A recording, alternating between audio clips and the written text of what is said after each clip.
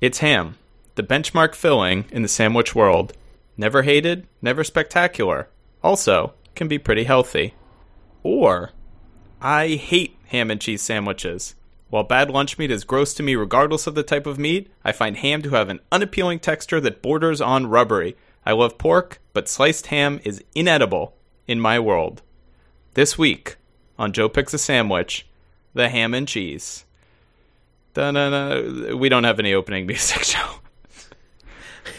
This is where our theme song should go. This is going to just be a weird first episode, but pretend there was good theme music there. I'm sure we'll get some eventually, but thanks to Reddit user Bez the Spaniard for the pro-ham side of the argument, and The Nest 08 for the anti-ham argument in the intro there. So that's how we're getting started on Joe Picks a Sandwich. What do you think? Dan, we're back, and clearly I had no idea we're talking about a very divisive sandwich. I think it was the perfect place to start, Joe, because just for background, for somebody who might be coming into this completely blind, this is the third and I think final season of the Joe Picks series. I hope it's the final season. Now, it's got to be. But if you were just seeing Joe Picks a Sandwich, you would assume that probably the other two would have been related to, I don't know. Yeah, Joe picks a dessert, Joe picks type of flan, whatever. Joe picks his favorite cereal, but instead, the first season was related to you as a San Diego Chargers fan. They abandoned you, and now, Joe, I mean, you picked a new NFL team, but the team you picked is sort of, on the outs, and the Chargers are now flying high, so... I don't want to talk about that. Yeah, well, that was the past. And then season 2, wildly successful season, we, both American soccer fans, were very depressed that the U.S. men's national team didn't qualify for the World Cup. We picked, or you picked, but we both sort of went into it together after you made the choice, a new team to root for, which turned out to be Uruguay, and that was a delightful run, Joe. We couldn't have picked a better team. It was great. It was a great season and a great pick. It was absolutely great pick. It was such fun to watch. And then, we had joked about in the second season the concept of Joe Picks a Sandwich, sort of as, what a ridiculous thing to be picking after these two sports-heavy seasons. But, Joe, we went into our annual podcast brainstorming session in Mexico, which we do every year, and we just didn't want to do anything else. This just seemed like a natural progression. I think it was clear from the beginning of our brainstorming session that Joe Picks a Sandwich was absolutely the right choice for season 3. And really, this whole podcast series hasn't been about football or about soccer, but it's about picking and about how we decide things. And I think, sandwiches are one of the most ubiquitous foods in America, maybe even in the world.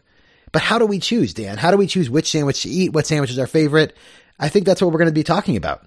And the part I love about, exactly based on what you're saying, is it's not just about, the Joe Pick series. No, you pick the NFL team. You pick that once, and you probably are an NFL team fan for life, or hopefully for a very long time. We pick the World Cup team, maybe in 2022. The dynamics will be different. Hopefully the U.S. will be in. We'll be rooting for somebody different. But at best, you're picking once every 4 years.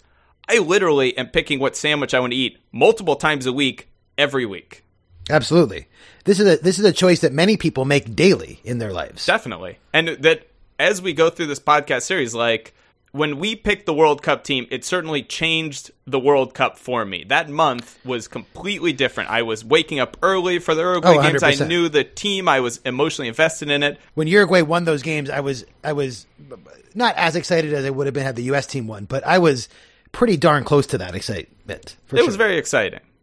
But after the World Cup, I follow the guy on Twitter who posts about all the Uruguayan players, which is kind of fun, but it's not really impacting my life very much. But I feel like this podcast is going to change everything. Yeah, I think this is going to impact my life and hopefully the lives of our listeners, because one of the most fun things that happened in the last podcast is we sort of found things, whether it be football teams, whether it be drinks, whether it be whatever. I mean, local food cuisines for various countries. We found things in the podcast series that we didn't even know we were thinking about or looking for, that were just unexpected surprises. And this podcast series is undoubtedly going to be rife with those kinds of surprises. I know. This is the first episode. We have our categories. We have the way that we want to judge a sandwich. But, I mean, who knows? Who knows by episode 10, by episode 20, what we're talking about and what we're judging sandwiches by. I'm excited. There's a world of possibilities here. Yeah. And, I mean, Joe,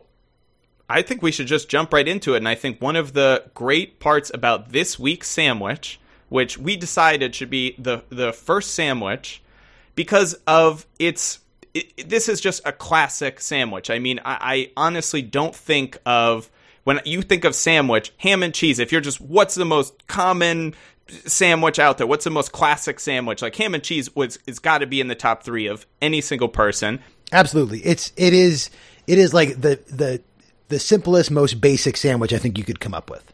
And I think this goes into the first part of what we're going to do in diagnosing each week's episode, is talk about our own histories with the sandwich. And, you know, Joe, I'm Jewish. I think you're Jewish. Ham was not a big part of my cuisine growing up, not because we necessarily kept kosher, but it just isn't a food Jews eat a lot of. You know, we don't have a Christmas ham.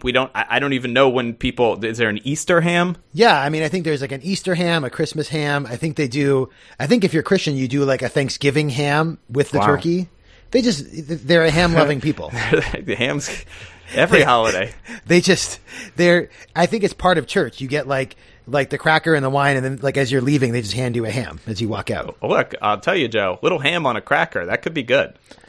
Hey, little ham, cracker, and wine. You got a little party going. Boom. That's great. That's great. That's basically my night tonight, Joe. Yeah, I mean, Dan, very similar for me. I didn't grow up getting ham sandwiches as a kid. I got turkey sandwiches quite a bit. But like my like stock, you know, you're throwing a few ingredients together sandwich was never a ham sandwich. Now, Joe, I actually saw this on the Reddit page, which if you're new to the podcast, we'll describe all of this as we go on with the episode, you know, where the feedback is, etc., where the Joe Picks community resides. But I saw you throwing out the term ham sandwich. And in my research, Joe, a ham sandwich is different from a ham and cheese sandwich. You cannot say we are going to be tacticians of the sandwich world, Joe, and just to say right off the bat, there are lots of variants of the ham and cheese. There are variants that are heated. There are variants that have eggs on top. There are variants that use croissants. There are variants that don't have cheese, but those are not what we are talking about in this episode. We are specifically talking about a ham and cheese sandwich. 2 pieces of bread, ham, your choice of cheese. That's it. Not heated, cold, classic ham and cheese. Okay? I totally agree with you. A ham sandwich, and you know, that was a huge breach in terminology, because you're right. We have to be exact about our sandwiches here. A ham sandwich is a category of which ham and cheese sandwich is a subset of that category. Correct. But ham sandwich is pretty broad. There's a lot of, I mean, we're going to talk about a lot of ham sandwiches. I mean, the podcast. Ham sandwich family, I have no doubt through this podcast series, we're going to rejoin that. Countless times, at least 10 times, I'm sure, in the whole world. But the ham and cheese is almost, I mean, I could argue the ham sandwich is even simpler. 2 pieces of bread and some ham. But the ham and cheese, I think, is the classic. I mean, at a certain point, you're just putting ham in the palm of your hand and eating it. It's not even a sandwich. Which, by the way, is, I mean, we'll discuss in this episode. There were some variants of the ham and cheese sandwich where I think the ham was really the best part. But, Joe, absolutely. We can't get ahead of ourselves too much. Just to get it out of the way, I think your history with the ham sandwich is very similar to mine. I mean, how many ham and cheese sandwiches do you think you had in, growing up? I'll be honest. I think this week, this was my first ham and cheese sandwich. Wow. I don't think I've had a ham and cheese sandwich before. And look, we should both say that, like, we are not observant Jews. We do not, we eat everything. It's true. So I had no religious objection to eating a ham and cheese sandwich. However, I just don't think I've ever made one for myself.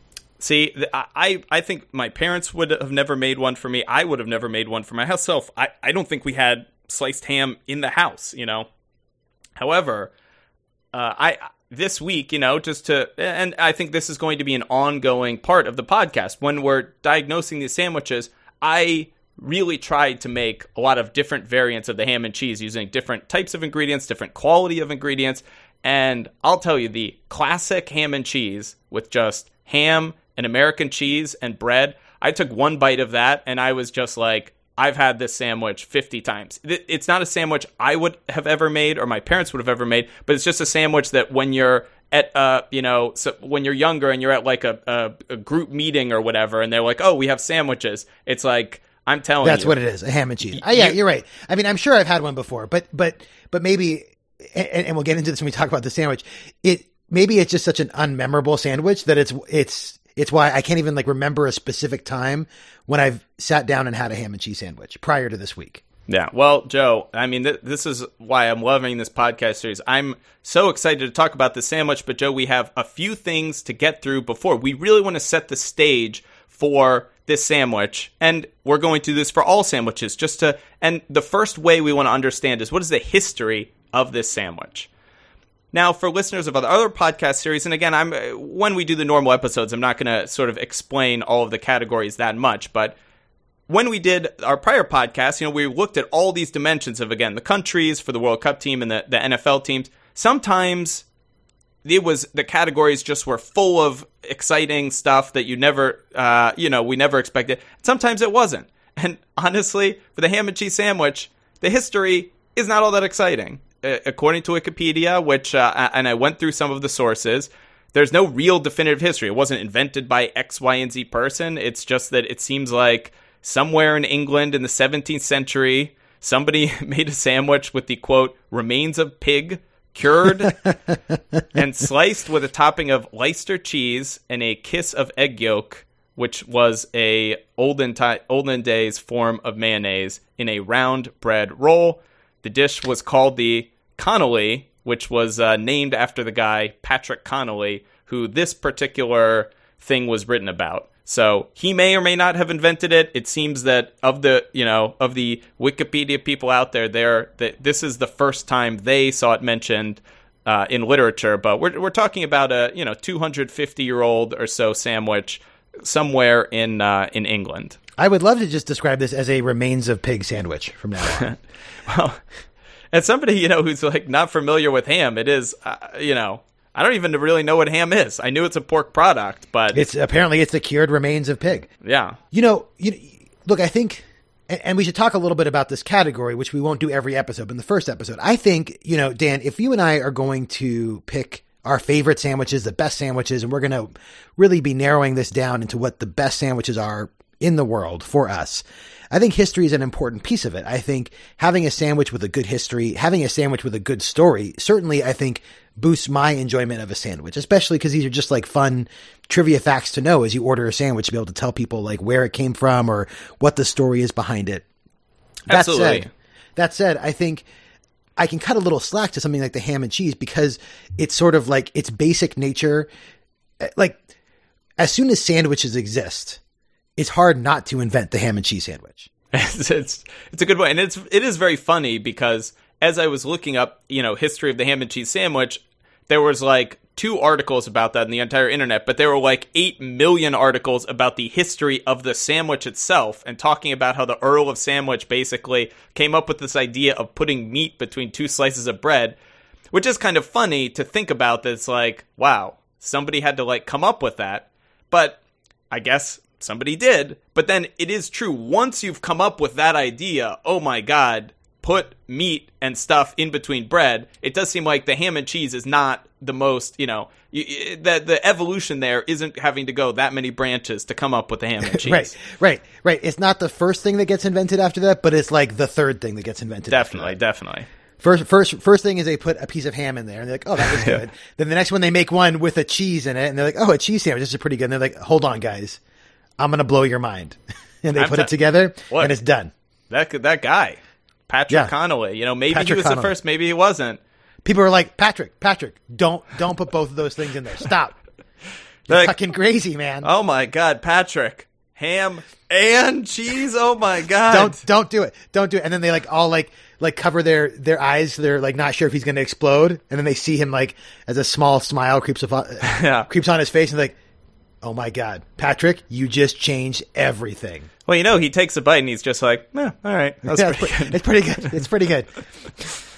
I mean, as we to the beginning, what we want to do with all these sandwiches is we're going to sort of solicit feedback, and we want to like mix a really positive version of what somebody thinks about the sandwich versus negative, and then as we go through the episode, Joe, we're going to pick a side. We're going to go through the categories, and then the point of the Joe Picks podcast series always is about picking. Right. So these sandwiches are either going to make the cut or they're not going to make the cut. And, in later podcasts, we'll explain what the relevance of that is, but we don't need to get into that at the moment. Basically, the funny part about the ham and cheese was that I really, first of all, we went in the subreddit, and I think we had a variety of opinions about the ham and cheese, but I look all throughout the internet, and there are, I think, some negative opinions about the ham and cheese, though I think the one, that I mentioned in the intro is probably one of the more negative ones that exists out there.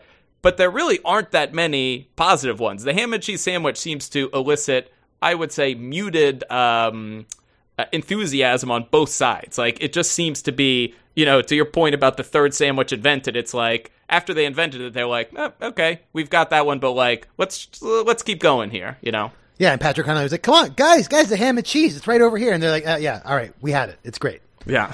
No, I totally agree. It is. I mean, I was sort of jokingly talking about it being a divisive sandwich because it's really not that. I mean, it's sort of like people hate it or they love it, but no one's passionately defending the ham and cheese, and no one's saying it's the worst thing in the world either. Yeah, and after we talk about the history of the sandwich, the one thing we're going to go to next, and I think this is a very important category in a sandwich, and I think this will be for the ham and cheese. What one of the key aspects of this sandwich is just how easy it is to make. So the next thing we're going to look at in a sandwich is not only how easy it is to make, but if you are craving a ham and cheese sandwich, is this a sandwich that's available different places? And for starters, I just want to say we were in Mexico, doing our annual thing. Ham and cheese sandwiches were everywhere, Joe. Literally, like, you couldn't cross the street without finding a ham and cheese sandwich. Technically, it was a jamon y queso sandwich. Well, if we actually want to get more technical, I believe they were variants on the ham and cheese. I don't think none of the ham and cheese I encountered were actually directly ham and cheese. The heated variant of the ham and cheese is very common, which I believe is a croque monsieur. There was the one with croissants, but even still, if you're looking for ham and you're looking for cheese, you're going to find it everywhere. You're going to find it all throughout the world. Ham is everywhere. I was actually curious whether ham was the most common deli meat in the United States. And so I'll ask you. Is it? Well, what do you think? The most common? No, I know it's got to be turkey. I would say that it's number 2, but I would bet it's the most common in like Spain and Mexico. Yeah, so it is the number 2, but it is the number 2 much closer than I thought. Based on a thing I looked at, I believe, the funny thing is I would cite something, but I believe the graph I looked at, the source was a grocery store. So I was like, I don't know exactly what that official source is. But it did seem that 35% or so of the lunch meat sold in the U.S. is turkey, but ham was at 31%. Oh, wow. So, that's way closer than I would think. And then nothing, obviously the third place was under 10%. I mean, it's all those churches stocking up because, they got the big Sunday rush. They need to hand out a lot of ham at the end of the day. Absolutely. It's got that religious subsidy right there. Absolutely. Well, look, if you have all these religions, like if there were no Passover, nobody would be eating matzah. But, all these Christian holidays, people are buying these giant hams. They got to do something with the ham all the time. It's true. I mean, does every religion have their own meat? Like, is there I would say for Jews, it's like either like the pastrami or like brisket, right? I think brisket, I would say, is the most Jewish of meat. So does every religion have a meat associated with it? I mean, Christianity's got to be ham. Oh, it's 100% the ham. I mean, I think that there's some kind of like goose tradition thrown in there, but like no one makes goose anymore. Let's see. Hinduism. Well, they're not beef. Not beef, but I think because it's not beef, it would be like lamb. They eat a lot of lamb, I guess. I feel like Islam has a good like corner on the lamb and goat market. Well, I'll bet Islam is definitely probably not ham because I think. Oh no, no, you're not allowed to eat ham. Yeah. No, I think that they have the lamb and goat kebab stuff like locked down. I mean, I'd actually be interested to see because you were making the point before about Europe, and absolutely, like I was looking at it. So the most Spain, it must be in Spain. Absolutely, and I believe in England as well. I think ham is the most. I think America has a weird obsession with turkey that other countries do not have, and I think basically you go to these other countries, or certainly in Europe, and it's just the U.S. deli meat market, but just take the turkey out of there. So I think ham becomes the dominant number one in basically every European country. Totally. I think pigs are just easy to like grow and kill. They take up less space than other animals, honestly. I mean, my pig raising story is that at one time I worked at a company that employed people in the Philippines, and one of these employees wanted a loan of $200 because he wanted to purchase a baby pig.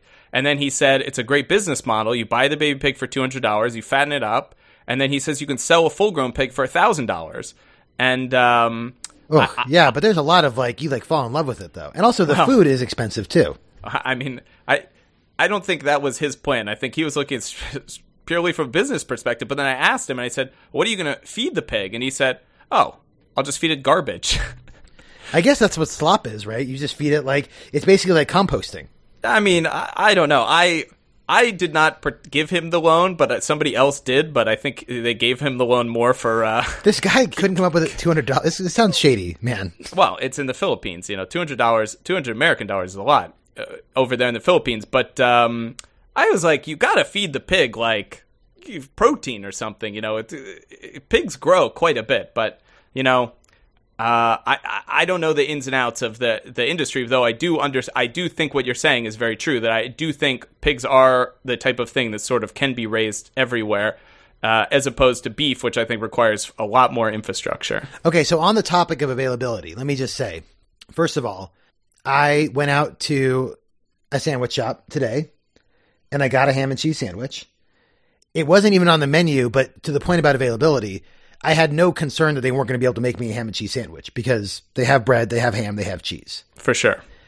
There were a little bit more choices than I thought there would be because I say okay, I want a ham and cheese sandwich. He's like, great. Well, what kind of cheese? And I'm like, well, shit. I didn't think about this part.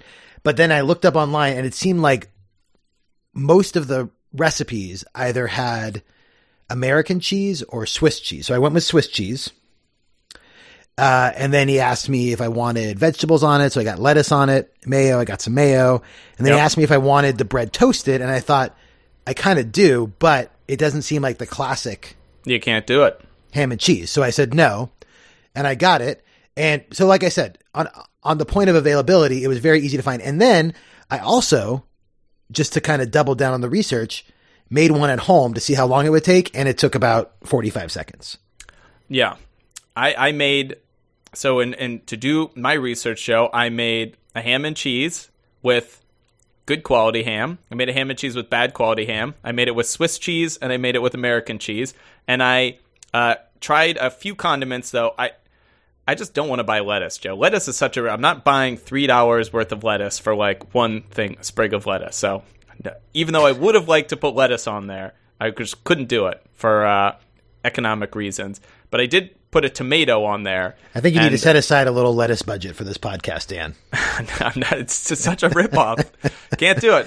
I mean, sometimes in my backyard during the summer, I'll grow lettuce because then I could just go out there and rip off a leaf. You should ask your grocer if they'll just sell it by the single leaf. So you can just go down, rip off one tiny piece of lettuce, just enough for one sandwich. And look, they'll probably just give it to you for free, Dan. Well, they do actually sell it by the they have bags or loose leaf lettuce, but then one time I bought some of that and then made a salad and then got sick, so now I just won't ever have that again. But Dan, was it romaine, Dan? Because that shit'll kill you. It was romaine. Don't eat romaine. Dan, if our podcast, look, the PSA time right now, no one eat romaine.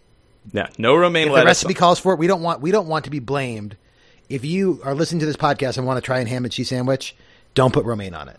Yeah, when I give the directions, so another part of this is we're going to go over the the health of the sandwich and just go over the components.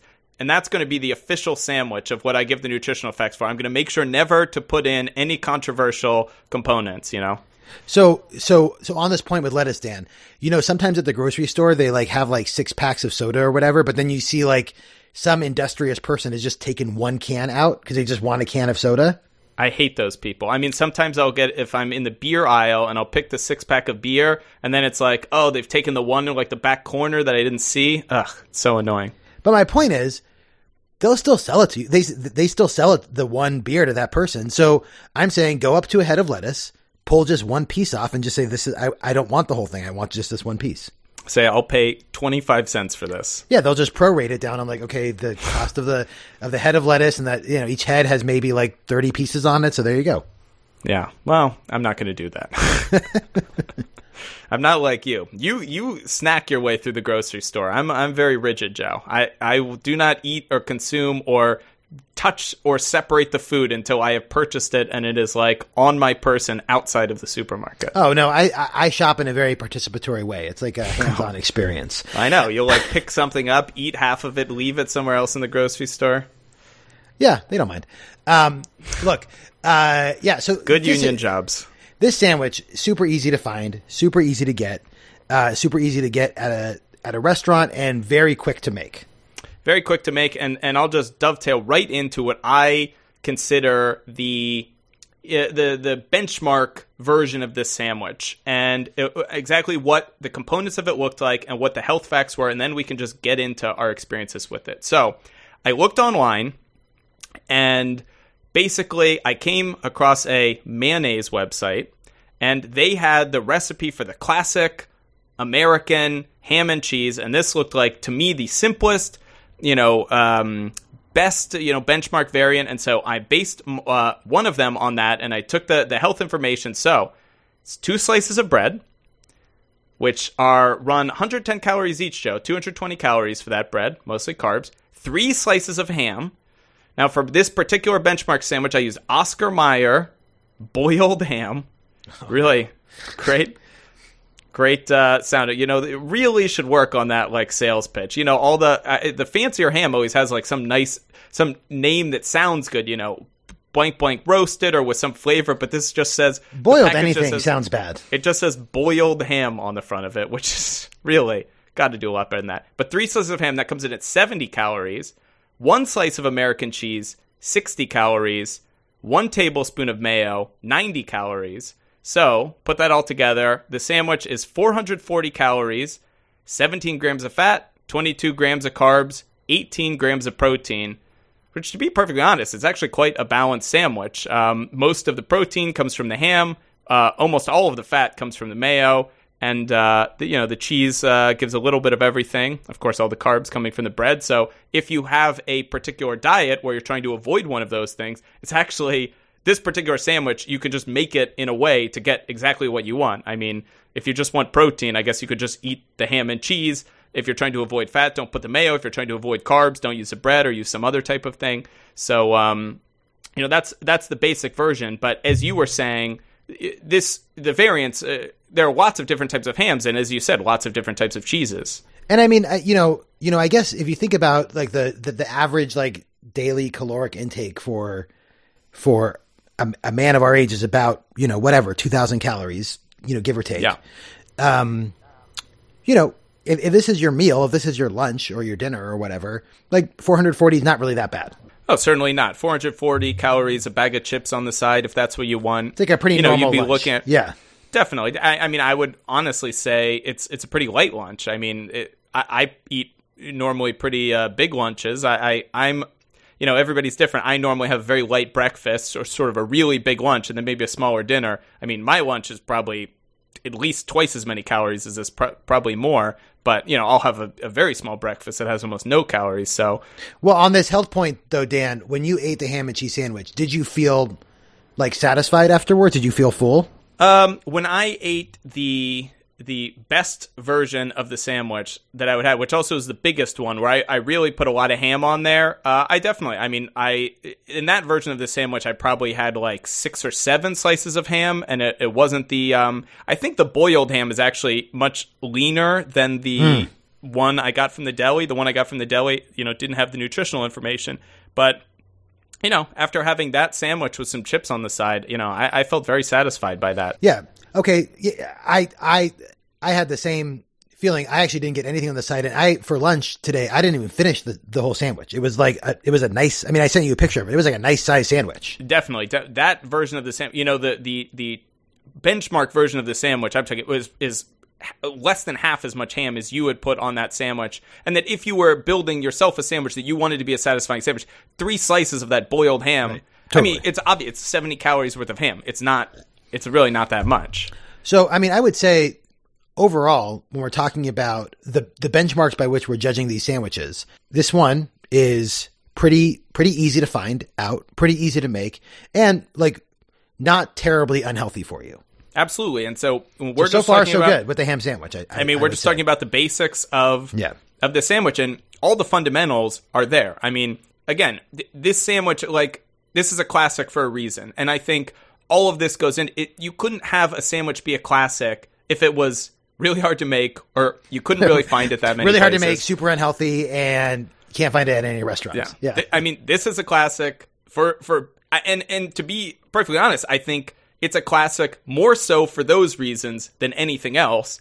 And I think the really important part of this sandwich, Joe Picks a Sandwich is going to be all about looking everything in totality. And Joe, now I think we should get into the, no pun intended, the meat of this discussion here by looking at our 2 categories that really are going to talk about how we enjoyed this sandwich, which is the cleanliness / do you look cool when eating this sandwich, and then how the sandwich tastes. I think these are 2 really important categories. I would say on the first piece of it, this is not a messy sandwich.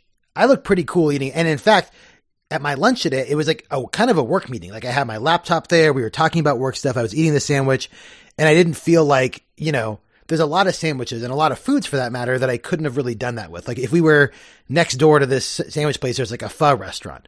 Yeah. I couldn't have eaten pho and had this work meeting. It felt like a very compact, self-contained sandwich. Yeah, and I'll add to that. I really hate stickiness on my hands.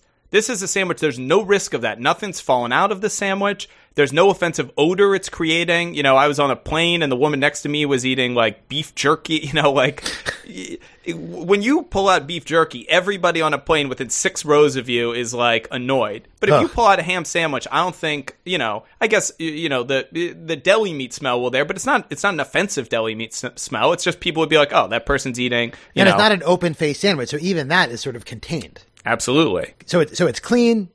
I think I don't know if it's the coolest looking sandwich because it's sort of pedestrian. People are like, oh, what sandwich is that guy eating? Oh, a ham and cheese. It's not you don't win any style points for it, but it's definitely not messy. It's not an iconic sandwich. I think the ham and cheese would, from that perspective, if you're eating the ham and cheese sandwich and I looked at you from across the room, I don't know what you're eating. There are 10 different sandwiches that all are the simple combination of some sort of deli meat, some type of cheese. And then one piece of lettuce, maybe. Yeah, maybe a piece of lettuce if you're just ripping it off at the grocery store and you're not buying the whole goddamn head of lettuce and not getting ripped off like that. Because that lettuce just rots in your fridge, Joe.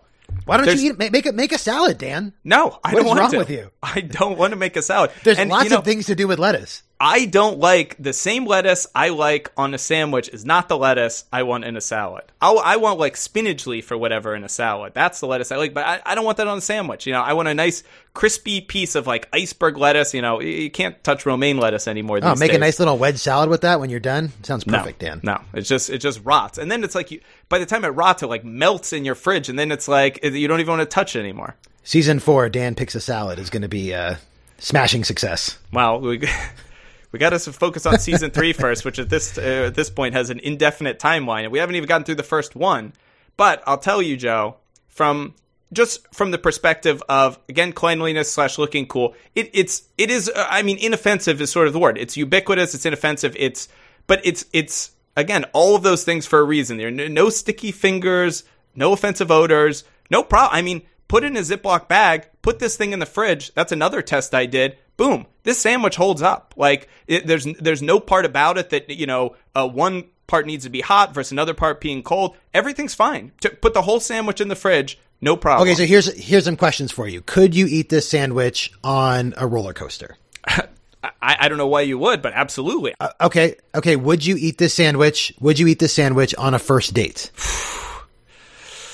Oh, you have to take me through it. But okay, I'm imagining. Okay, I'm having a coffee date. We're at Starbucks, and I'm feeling a little hungry, and she says, "Hey, let's get sandwiches. Have a light lunch. Let's get a sandwich." They have a ham and cheese behind the counter. I think you could buy that ham and cheese sandwich going with your coffee. To your point about the work meeting, I think you could eat a ham and cheese sandwich on a date. I don't think, I don't think you're gaining any style points. I don't think you're losing any style points. Okay, would you eat this sandwich at a funeral for an acquaintance, not a close friend? Now, what religion are they? I think this is very important. It's really important. They grew up Episcopalian, but they themselves were agnostic. It's non-denominational service. If they're non-denominational, I think it's a slam dunk. I think no problem with the ham and cheese. Honestly, I think if they're Christian, everybody's probably eating ham and cheese. Well, I think if they're Christian, we've already established it just gets handed out when you walk in. But if it's a Jew or a Muslim, don't do it. Don't do it. You pull out that ham and cheese sandwich. Yeah. I remember once in synagogue, somebody once came to synagogue and opened they had like a Wendy's bacon cheeseburger. It's not a good look. No. You can't do that. Rabbi was not pleased. So I think the ham and cheese sandwich is really, it can be eaten, I think, almost anywhere. On a roller coaster, at a funeral, as long as we're talking about good, all-American, God-fearing Christians. All right. Well, let's talk about the taste, Dan. Let's get into it. All right. I mean, Joe, you had one made at a store, which I think I only made my own. So I think when you got a professional ham and cheese, I mean, did they offer any recommendations? I know they peppered you with questions, but did they say, this condiment is good, this vegetable is good, or did they sort of just like defer to you? No. The guy said, "Do you want any vegetables?" And I was like, "What do you mean?" Well, I said, not what do you mean? I said, like what? And he said, like, tomato, onion, lettuce. And I was like, I'll just go with lettuce because the tomato onion felt like I was then creating a new sandwich. And then he said mayo and mustard. And I was like, just mayo, but I hesitated on that. So look, I just wanted to go as basic as possible. Mayo, ham, Swiss cheese. And I would say, look, maybe we should have picked a more exciting sandwich for our first episode, but I would just say it was fine. It was fine. It wasn't great. It didn't like knock my socks off, but it wasn't bad. I'm not a big ham eater like we talked about. And sometimes ham is like a little too like smoky for me as like a deli meat, but the ham tasted fine. It just reminded me kind of a turkey sandwich, like a plain normal turkey sandwich, but it was a little bit more hammy than that. I would just say it was fine. It's very interesting you say that because when I went to the deli counter, because I was going to have two versions of the sandwich, the one with the Oscar Mayer boiled ham and American cheese. But to your point about your cheese preference, I like Swiss cheese. I hadn't had American cheese in a long time, so I didn't know what my opinion was, but I know I like Swiss cheese. So I was like, for my first version, I'm going to go to the deli counter, get some good ham. So I actually asked her, I said, can I get some ham? And she's like, well, which kind do you want? And, it's very good. This boar's head meat, very good deli meats. And I said, well, which type of ham do you think is best for a ham and cheese sandwich? And she directed me to this Black Forest oven roasted ham. I had Black Forest ham for the one I made at home. Yeah. Well, and I got 1/3 of a pound of it. And then I got some Swiss cheese, and then I got a tomato, and I made to myself the like best version of it. Again, it would have lettuce, but I've already explained why there wasn't lettuce. Is there a specific Black Forest that these are coming from? Like, what is the Black Forest? I don't know, but I do wonder is if these pigs are running around in this nice Black Forest, like how are they hunting them? I think it's. Is there just like a pig infested forest somewhere? Well, I think basically where Oscar Mayer went horribly wrong, calling their ham boiled ham, I feel like the Black Forest people, I think they just, went a little too ambitious. They're creating a world where it's like, obviously, this ham isn't coming from like some mystical place where the pigs are running around. It's much better marketing than boiled. Boiled ham does not sound good. I mean, you have to argue that it's working. If this is what the woman at the deli kind of directed me to, and this is what the sandwich, I mean, honestly, they might have just figured it out. You know, I literally, when I was picking the hams, there was just, it said like one just said uncured ham, and the other one said Black Forest ham, and I was like, well, you know, this one hasn't even been cured yet. I mean, what is with the market? I mean, I wonder if the ham, there's just something about it where it's like the people just aren't in the like modern age of how to like market, how to make something sound appealing, because it's like maybe they're marketing to the older. You know, we know that younger Americans are much less religious than older Americans, so maybe they're marketing to the Fox News generation of old Christians, and they just, you know, they just want their simple boiled. I mean, I just can't imagine why. Does the package say boiled ham? Is there anything that says boiled on it that's like good? I mean, I guess if you're buying hard boiled eggs or like, no, I mean, but even that, I'd rather buy Black Forest eggs. Wouldn't you? I would definitely rather buy Black Forest eggs. Okay, so according to Bing, the Black Forest is a mountainous region in southwest Germany bordering France, known for its dense evergreen forests, picturesque villages. It is often associated with Brothers Grimm's fairy tales. Huh. That sounds great. I mean, it's great market. I mean, honestly, what they did is it's exactly what the picture I had in my head is. It was like a Grimm fairy tale, and that's, I mean, they should corner the ham market. Talking like, pigs with German accents asking to be eaten. Absolutely.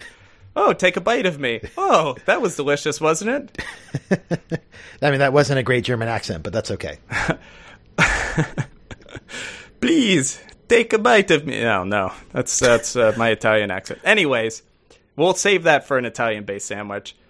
I'll tell you, that sandwich with the Black Forest ham, the Swiss cheese, the mayonnaise, it's exactly what you said it was. Like, it didn't knock my socks off. This wasn't the type of sandwich that I took a bite of it and I was like, wow, this is like a great sandwich. But I didn't take a bite of it. I honestly didn't know the last time I had ham. So when I honestly didn't even know what ham tasted like. And I took a bite of it and I was just like, oh, this is fine. Well, now here's a question for you. Here's an important distinction about this sandwich. You now, probably like me, have these ingredients sitting in your fridge. Correct. Will you make another ham and cheese sandwich? After the recording's done, whatever we decide about the ham and cheese is in the books, are you just going to toss the ham or are you going to make another sandwich? I ate all of the Black Forest ham. That was it. Okay. It was on 2 separate sandwiches. The boiled ham, I don't know. And this will dovetail right into my second experience. So I thought that sandwich was fine. It's like, to me, a replacement level sandwich. You know, I have nothing against it. I think lettuce would have helped it, but again, didn't have the lettuce. But I honestly, I would say I was pleasantly surprised by the ham. The smokiness of it, I don't mind in a deli meat. But it's still, the ham and cheese sandwich is such a simple sandwich. And, you know, obviously as we go through these series, we'll be making more simple sandwiches, more complicated sandwiches. I don't exactly know where this is going to rank among the simple sandwiches, but I would not go to a sandwich shop where I'm not making the sandwich and ever buy this. It's just too basic for me. And when I made the version with the American cheese and the boiled ham, let me tell you, I had fond memories of American cheese about Kraft singles. Yeah. They're terrible. It is American it's not even cheese, really cheese. It's like plastic, right? It's awful. Like, I remember growing up and like eating pieces of American cheese. Like, yeah. I liked it. I made grilled cheese sandwiches with American cheese. I actually, just because the smallest container of Kraft singles was 24 pieces, I actually made myself a grilled cheese sandwich, which again certainly will come up at some point in this series. And I'm not even previewing well, Dan, anything. You know, you could have just opened up the package and just taken like 2 up to the front counter, and they would have to buy those too. For like 9 cents. Exactly. You know that American Kraft singles are bad when, like, you know how they come in that little plastic wrapping? Yeah. Like sometimes you might take a bite of it with the plastic wrapping on and not really notice for like a while until you're like, oh, I still have plastic in my mouth. Also, the plastic wrap is so annoying to deal with. It's really it Kraft singles. It creates more trash than it should. I made the grilled cheese the night before with these Kraft singles, which again was annoying to deal with the plastic. And you get the 24 pack, you got to open it, you got all the bag. I love grilled cheese sandwiches. I took one bite of the grilled cheese sandwich, like I can't eat this. It is American cheese is so sweet and like gross. I don't even know. It's just not what I expect cheese to taste like. And maybe this is why I liked it when I was younger, because it was much sweeter. But when I had it in this ham and cheese sandwich, the ham is fine. The American cheese is awful. Like, it is disgusting. I did choke it down. I would not. I mean, I'm just gonna throw away the 20 Kraft singles I have left. I don't want them. American cheese is awful, and it's honestly a shame that the ham and cheese sandwich, as you know, the mayonnaise website had said, and even other websites even associate ham with American cheese, because it is doing a massive disservice to the ham. So I ran my own experiment with the ham and cheese sandwich, Dan, in which I made a ham and cheese sandwich tonight, and I cut it into 4 pieces and gave one to each of my 3 children and then one to your sister, my wife. Ah. To see what they would think of it. This is good. On the ground research here. Absolutely. So my youngest daughter, the 2-year-old, deconstructed it, ate it in this order. First the cheese, then the ham. And this was with Swiss cheese. Then the bread. Yes. With Swiss cheese and Black Forest ham. Yeah. And she seemed to like it.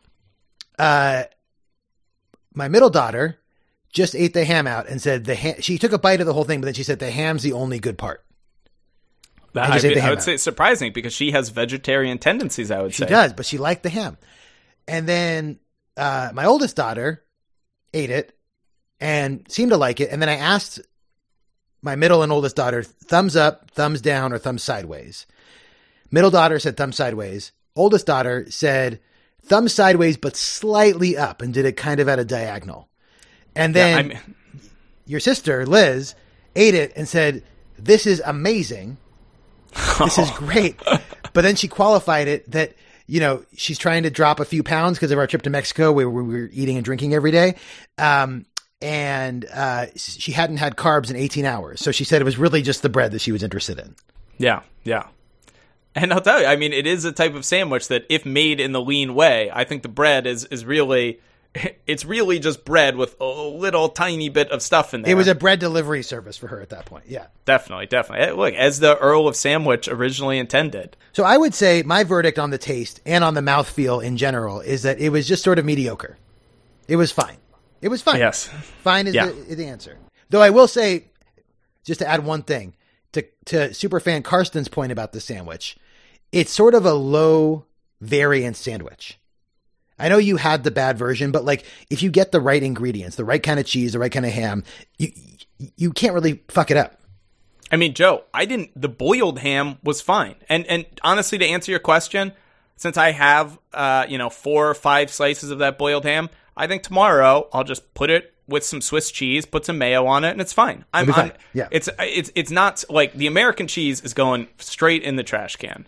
This sandwich will never be great, but it will never be terrible either. I think even the boiled variant of ham, like whatever this Oscar, and I think the Black Forest, whatever from the deli was a significant upgrade. But at the same time, I think the boiled whatever version, it's really not bad. Like it's a very inoffensive. I mean, I think part of the reason this sandwich is the sandwich, if you go, one of the stories on Wikipedia I really liked a lot when they were talking about the history of the sandwich was saying it was from a woman's log who had come to Ellis Island in the I think 1917 or something like that. And she was like, when I came to Ellis Island, I expected the conditions to be horrible. But, we were in there. They came around with a cart and gave us all ham and cheese sandwiches, and the ham and cheese sandwich was pretty good.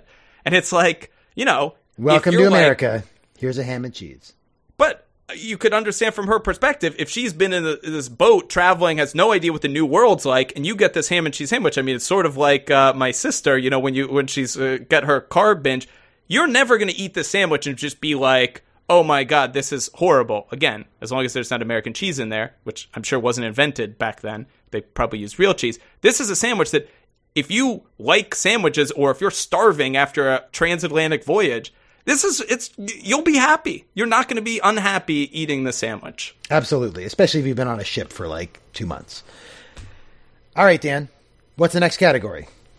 Now, this was the same with our countries, and this is the same with our NFL owners, but we're translating it to sandwiches, Joe.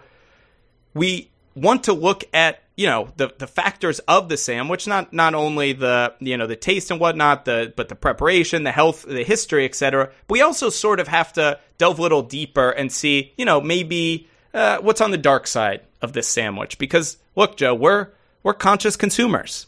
Absolutely. I mean, no one wants their favorite sandwich to be something that is like catastrophic to the world or has a war-torn history. It's like, what's like the blood diamond of sandwiches? We don't know.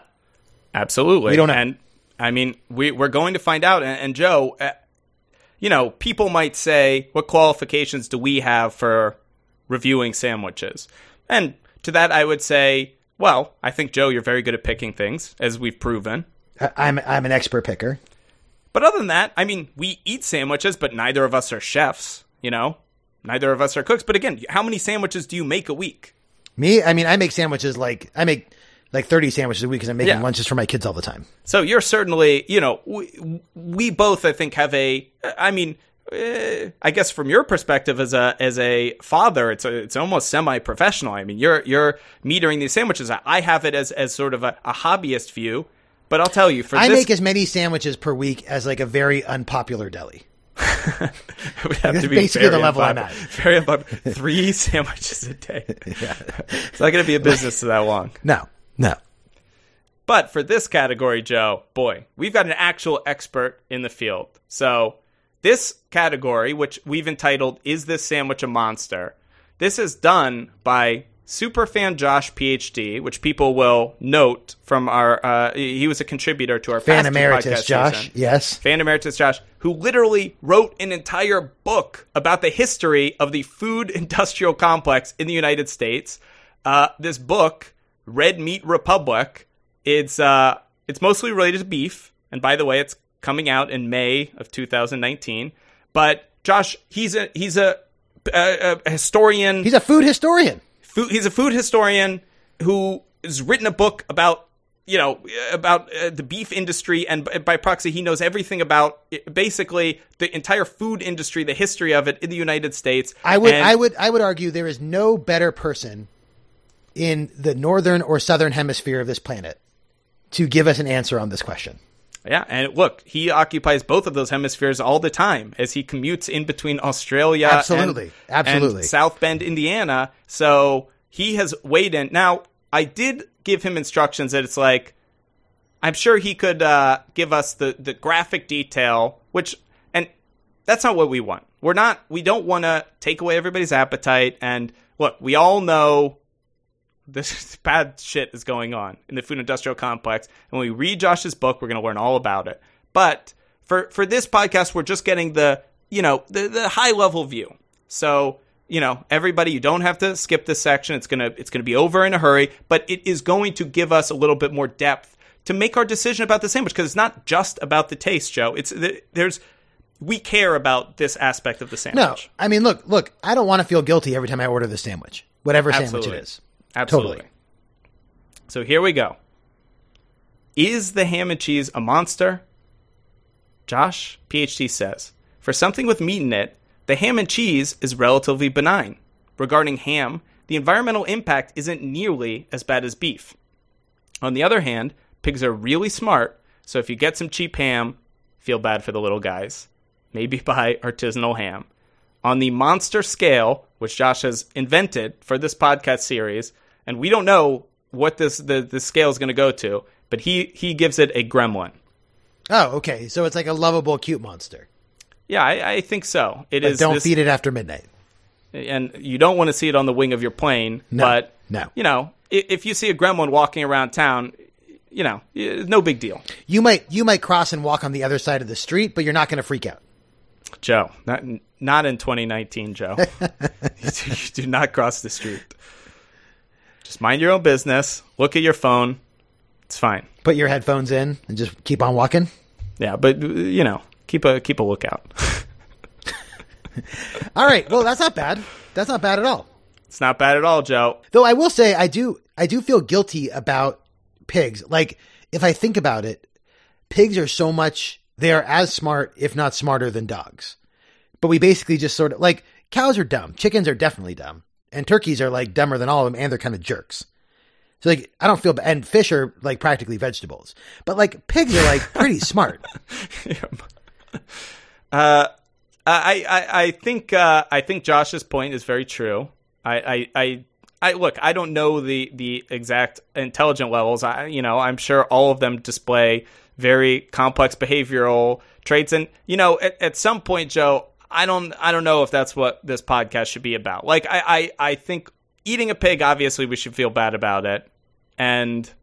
But, you know, I don't want to delve into that, Joe. Well, I mean, look, you're right. We don't need to delve into it too much. It's a factor, obviously. Like, if there was a human sandwich, we would have to talk about how, like, well, it's great, but, like, we're eating a dude. Yeah, but the availability of that, Joe, is always going to be trouble. I mean, it's delicious, though. I know, but Joe, it's the most dangerous game. Okay, so look, this sandwich is not so bad. Yeah, I mean, other than what you're saying, like, this is not, it's not a guilt-free sandwich.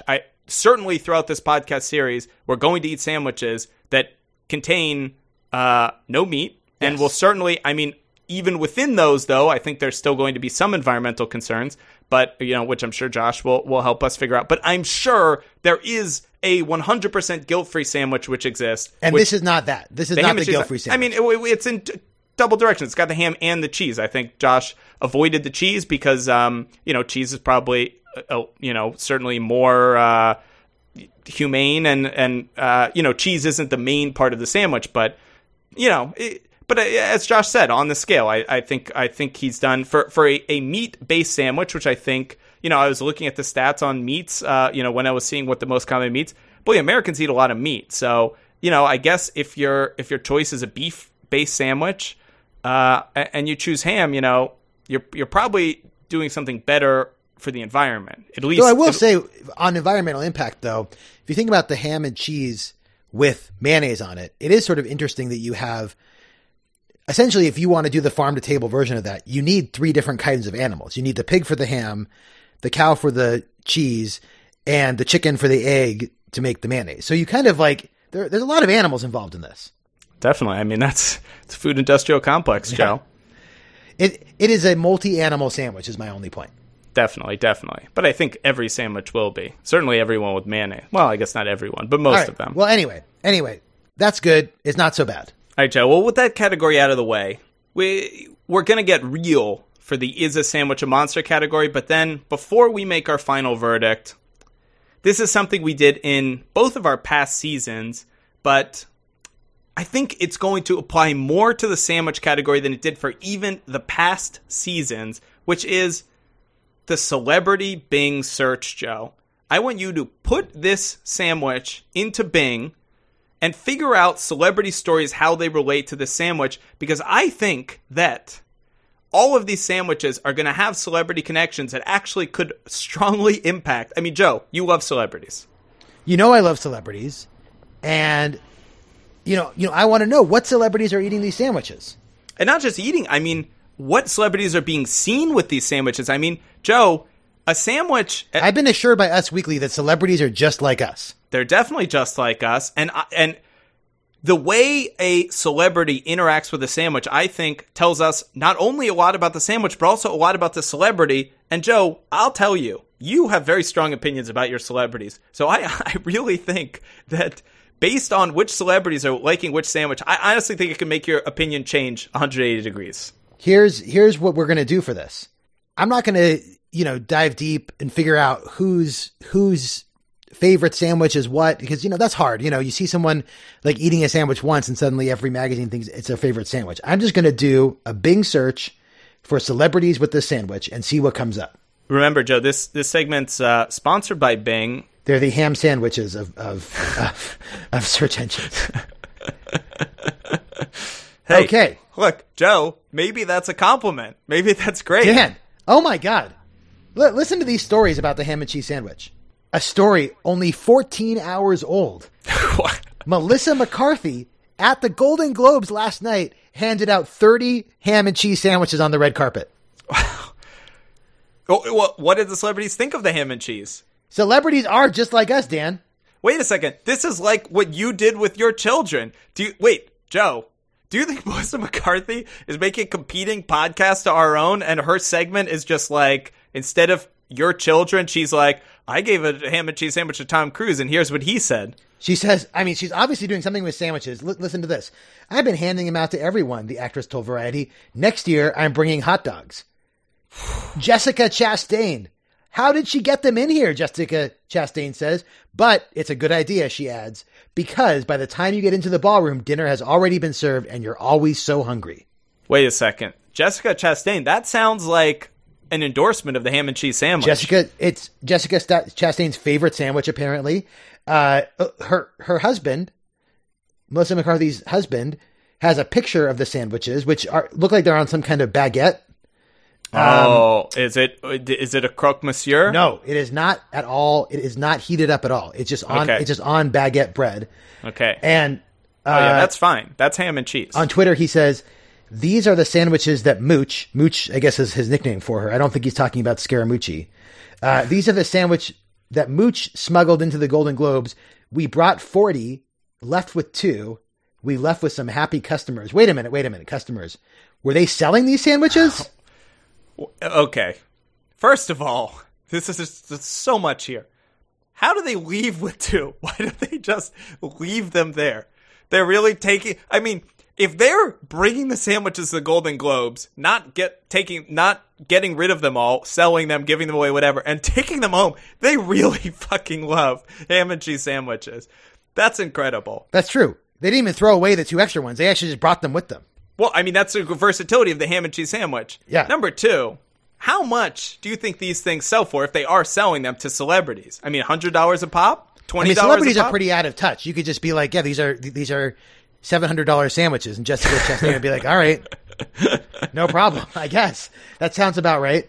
Wait, how about this? Do you think she's exchanging sandwiches for favors? Like, is she going to next year appear in a Jessica Chastain movie? We're going to be like, what? Why is Melissa McCarthy in this, like, dramatic role? It's true. Suddenly she's going to be in Zero Dark 30 Part 2. She's going to be like the lead part of SEAL person. Team 7. Yeah. She, like, busts through the door. The ham and cheese, man. That's how you grease the wheels in Hollywood. I mean, to this whole podcast point, though, and I think even going back to what she said, next year she'll try hot dogs. I honestly think a hot dog's a mistake. I think the ham and cheese is the right move. Hot dog, think about it. If you've had a cold hot dog, Joe, it's disgusting. It's true. No one wants a cold hot dog. And hot dog has the problem where part of it wants to be hot and the other part of it sort of, the bun you want to be warm, but whatever the bun is. But you have this problem where if the hot dog's in there too long, it gets soggy. If, it's cold, it's disgusting. What is condiment? Is she going to have little ketchup packets with her? Is she going to have mustard packets? Oh, you got to bring around like a bucket of relish. It's too much work. Don't even get me started on the sauerkraut. I mean, it takes a long time to pickle. Okay. We have a decent size fan base.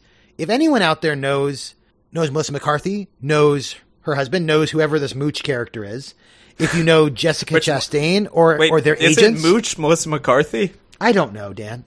We don't know. Look, whoever Mooch is, someone warn them. Just say, look, just stick with the ham and cheese. You found the crowd favorite. Stick with ham and cheese. I mean, the hot dog would be such a mistake after them. And, I mean, they just got to read their success here. You come in with 40 sandwiches, you leave with 2. You've done something right with the 2. But you're selling 38 sandwiches here. I mean, honestly, if the Golden Globes is the who's who of Hollywood, which I've been led to believe it is, if she's getting 38 sandwiches out there, that's 38 connections to all these different people. That is, I mean, it's probably the biggest networking success she's going to have all year. And it's all created by the ham and cheese. Don't switch it up. That's right. It's right. And if you do switch it up, maybe in this podcast, maybe that'll be the way we judge, the Do I Look Cool Eating It? Could you eat this on the red carpet at the Golden Globes? Well, I just had a thought, Joe. Hollywood, though, dominated by Jews. It's true. It's true. Could the ham and cheese be a mistake? And if you replace that, I mean, I don't think the hot dog's the right move, but Joe, Hebrew National kosher hot dog. I think within this podcast series, we'll find the best red carpet sandwich. I don't know that it's the ham and cheese, but the Hebrew National hot dog could be good, but I think there's a condiment problem. I don't like a naked hot dog. I want condiments. I think a lot of people do. You're not having a naked, and you can't pre-put the condiment on a hot dog because people like different. If you ask everybody what ratio of ketchup to mustard to whatever do they put on their hot dog, every single person has a different preference. And there's a heating problem. There really is. I mean, right? Like you can't have a cold hot dog. And what's she going to do? Have like a grill with her? I mean, she's going to have one of those little hot dog things they have in New York City. The little rolling cart. I mean, that would be pretty cool, but and certainly she could afford to do it, but that really just ups your cost. And then how much is she selling the hot dogs for? I mean, Joe, honestly, it's a permitting issue too. I don't know what kind of permits you need to have one of those on the red carpet. Okay. Now we have not one, but two Patriot themed stories here. The hated Patriots against your formerly beloved Chargers, Joe. So apparently Tom Brady, before he was a health nut, and they have a picture of a chubby Tom Brady here. There's his draft picture where he looks like he should never be in the NFL. Quote, Brady was hardly the epitome of health-conscious eater. He often stopped at a pizza house not far from Gillette, where his Happy Meal was a ham and cheese grinder with onion rings washed down with orange soda. That was the old Brady. Wow. That is, I mean, the ham and cheese, again, from a health perspective, I actually think it's fine. I don't think it's that bad. I think this article is unfairly blaming the ham and cheese for his chubbiness. I mean, you add orange soda and onion rings to that. I think the ham and cheese is fine, honestly. Like, this is the thing. Like, my lovely fiance, technically, or not technically, whatever. It's too complicated to get into. She is very health conscious. But then I ask her, like, what is a healthy thing to eat? And she has no answer to that question. Because I think a lot of people don't know what actually is the healthiest thing. Like, obviously, depending on what your health goals are, there are different things you could be aiming for. But I don't think anybody knows, this percentage of protein, this percentage of fat, this percentage of carbs is what you want. I mean, again, it's different for everybody, but like, I can tell you though, like greasy fried like onion rings and just empty sugar and orange soda. Like the ham and cheese sandwich is like fat and protein and stuff. Absolutely. I think it's by far the best part of his meal. And honestly, for what he's going for, it might be a good thing to eat. Okay, so second Patriot story, Dan. And the last of our celebrity Bing search here. So Julian Edelman. And at first when I saw this, Julian Edelman, I thought it was saying that he served ham and cheese sandwiches at his baby shower. Which maybe he did that, to feed his friend Tom Brady. But apparently it wasn't his baby shower. It was the supermodel who claimed that he was the father of her child, which he denied. So she Wait, was... What? He served ham and cheese at a baby shower? He wasn't even there. It's just, she's suing him for paternity as of 2016. So I imagine this has been a settled issue. But apparently she served, reportedly, $10,000 worth of ham and cheese on croissant, though. So, take that for... Is that a croque monsieur now? I don't know. Ham and cheese at this baby shower. If it was heated, then I think it would be. I think it would have to be heated. $10,000, ham and cheese croissants, and mini beef Wellington. So maybe we save this one for the croque monsieur episode, because I think once it's on a croissant, I have to guess that they're heating it. To be honest, I also think she sort of got ripped off there. But these baby showers, they're sort of a big scam. That's too much for ham and cheese. The other thing we didn't get into was the cost. I ham and cheese sandwich is a very economical sandwich. Yeah, you know, I mean, either she got basically 5,000 ham and cheese sandwiches, and it was a really big baby shower, or she got ripped off. I've been to some baby showers before. Now, it's not, I guess, too common for men to be, but I think it's becoming more of a thing that baby showers are like these just general parties where everybody's invited. I don't know. Maybe it's because I'm in San Francisco where things are a little different, but it's really not that many people, like 20 or 30 people maximum at these events. So, I mean, these must have been some damn good ham and cheese sandwiches is the point. Well, also maybe if you're a supermodel, you just have way more friends. That's okay. Probably both those things are true though at that point. Yeah. Yeah. All right. So, I mean, look, I would say this is a pretty successful celebrity Bing search. The fact that Tom Brady likes the ham and cheese, but I'm sure he doesn't. I mean, with the new Tom Brady TB12 method, I highly doubt ham and cheese. Well, I'm sure onion rings and orange soda are no longer part of that. I think there are certain vegetables he doesn't eat because he's crazy. He only eats certain ones. There's no way he's having onion rings or orange soda. But once he retires, it's going to be ham and cheese time. If it's I think once he retires, it's going to be onion ring time. Was Tom Brady at the Golden Globes? I don't even know. Well, he's preparing for a football game, so probably not. Yeah, that would have been a bad choice. Plus, he would have, loaded up on the ham and cheese there. I mean, Joe, but between now and our next podcast, the Patriots are going to have played your beloved San Diego, formerly San Diego. The best part about watching Charger games is inevitably the broadcaster, San Diego gets mentioned 5 times per game, and it's they can't help but call them the San Diego Chargers. I know. Tony Romo is broadcasting the game, and he's like, "Oh, what a great play by the San Diego!" Oh, and he corrected himself on air because it's just so annoying.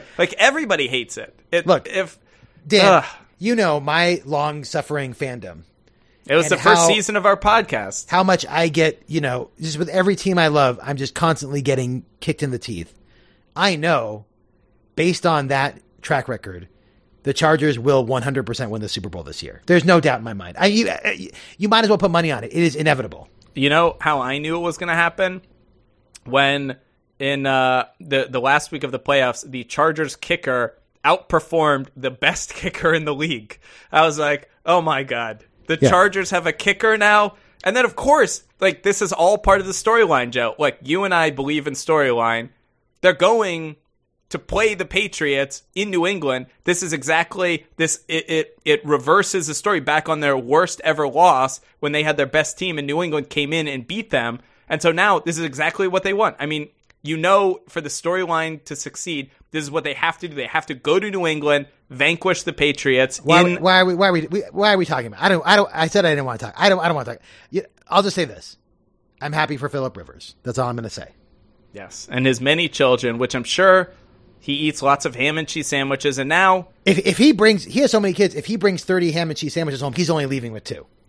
Definitely. That's how many kids he has. Oh, he's not leaving with any. Therefore, and if they're anything like him, if they're going to grow into 6'5" giant beasts, I mean, they're eating a lot of ham and cheese sandwiches.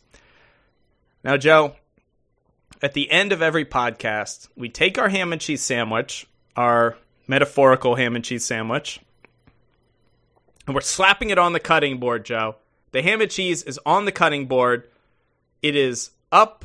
And the choice must be made. What is to be done with this ham and cheese?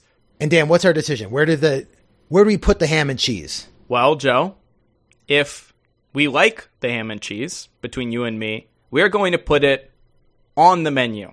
But if we don't like the ham and cheese, Joe, we take it off the cutting board, lift it up, straight into the compost bin. It's gone, lost, forgotten, never to be come back to again. Although I guess we could come back to it again years from now. Yeah, but I mean, never. We're going to make up the rules as we go. Yeah, well, that's pretty much the idea of the entire podcast. But Joe, ham and cheese on the cutting board. It's going one of 2 places, in the compost bin or on the menu. Dan, why don't you go first? I'm still mulling it over. Okay, Joe. Ham and cheese? More like bland and cheese, Joe. This sandwich is fine. It's fine.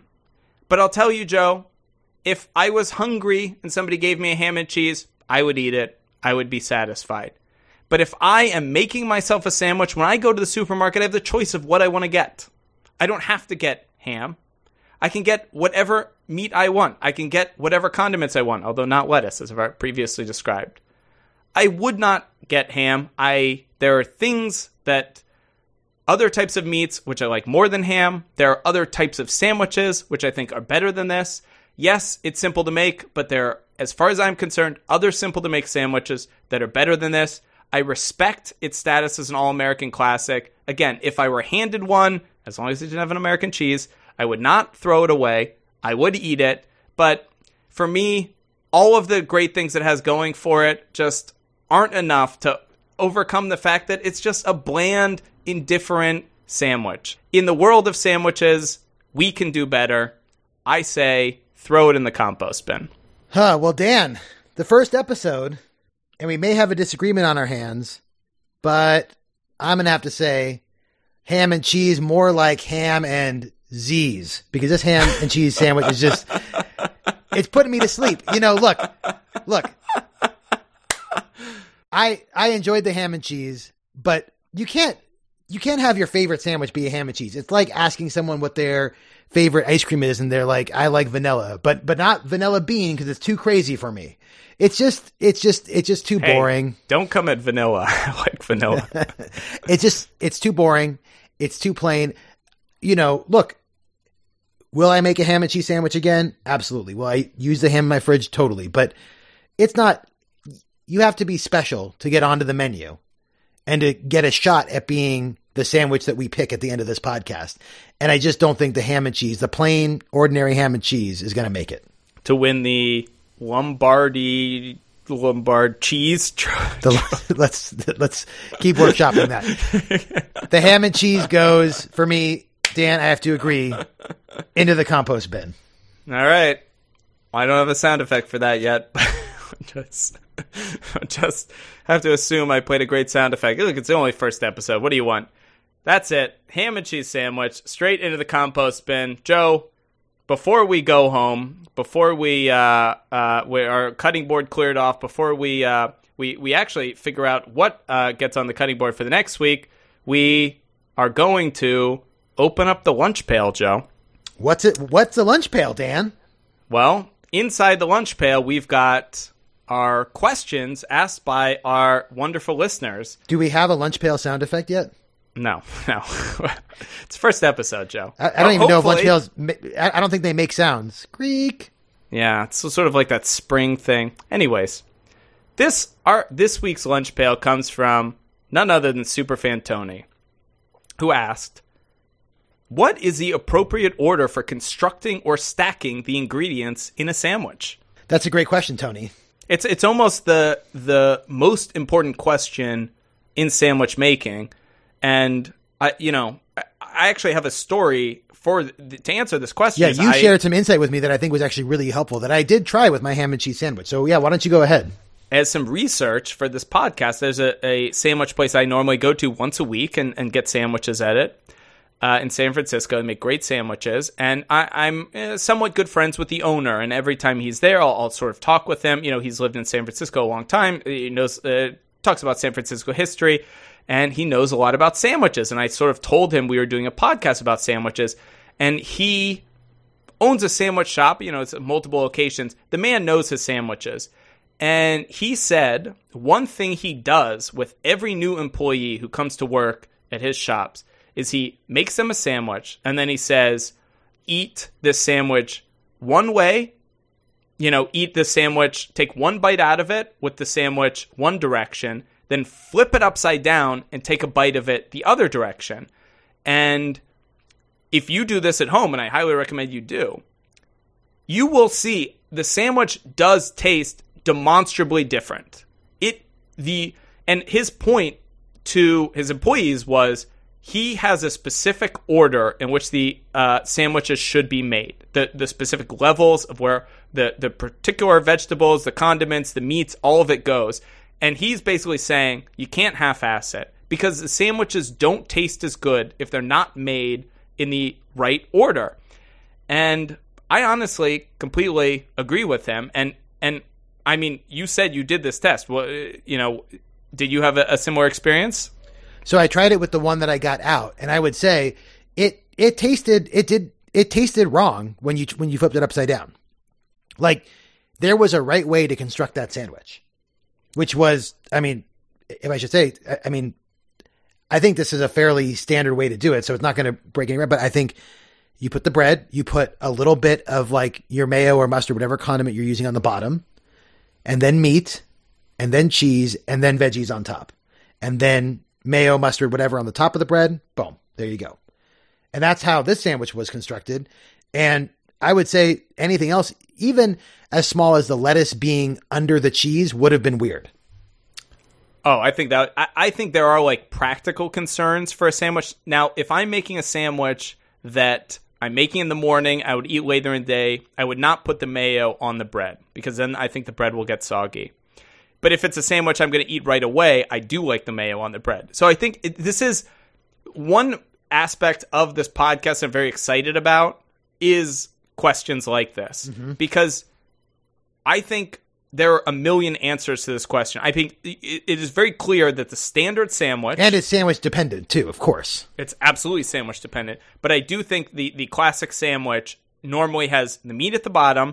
And I mean, where the mayo goes or where the condiments go, I think is a matter for debate. Some people put it on the bread. Some people put it on the meat. Some people you can put it below the meat. You can put it on top of the meat. I think it makes the sandwich different depending on where you put it. Oh, I mean, if you put the mayo on the meat, I think you're a monster. The whole point of the condiment is to enhance the bread, not the meat. Wow. As somebody who loves mayo, I actually put mayo in both places. Well, so. I mean, Dan, we should announce that, I mean, in other episodes, we will have our experiment corner when we go to the sandwich lab. And I mean, I honestly think for a topic like this, we may spend an entire episode in the sandwich lab. We have to go to the sandwich lab and test out I mean, mayo on meat versus mayo on bread. That's an experiment just waiting to happen. Absolutely. Absolutely. I think it's a great question, Tony, and I think it's absolutely something that as this podcast series develops, we'll have a better answer to. But great lunch pail contribution, Tony. Thank you. Absolutely great lunch pail, and Joe. One last series of business before we go. We need to pick next week's sandwich, and so, Joe, the way this is going to work is we have a sandwich picking wheel at joepickspod.com/wheel. Okay. I'm going to go to this right now. Yeah, you should. So, Joe, tell me when you've got it there. So the way this is going to work is 45% of the wheel is me, 45% of the wheel is Joe, and 10% of the wheel is the listeners.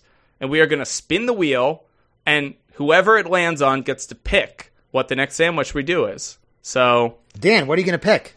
Should we say before what we would pick, or only until... No. Okay. Only when the pressure's on. Okay. So you're on, you see the wheel? I see the wheel. I hope it doesn't land on listeners because we don't have any yet. Tell me it should say a spin is upcoming, Joe. It says spin upcoming.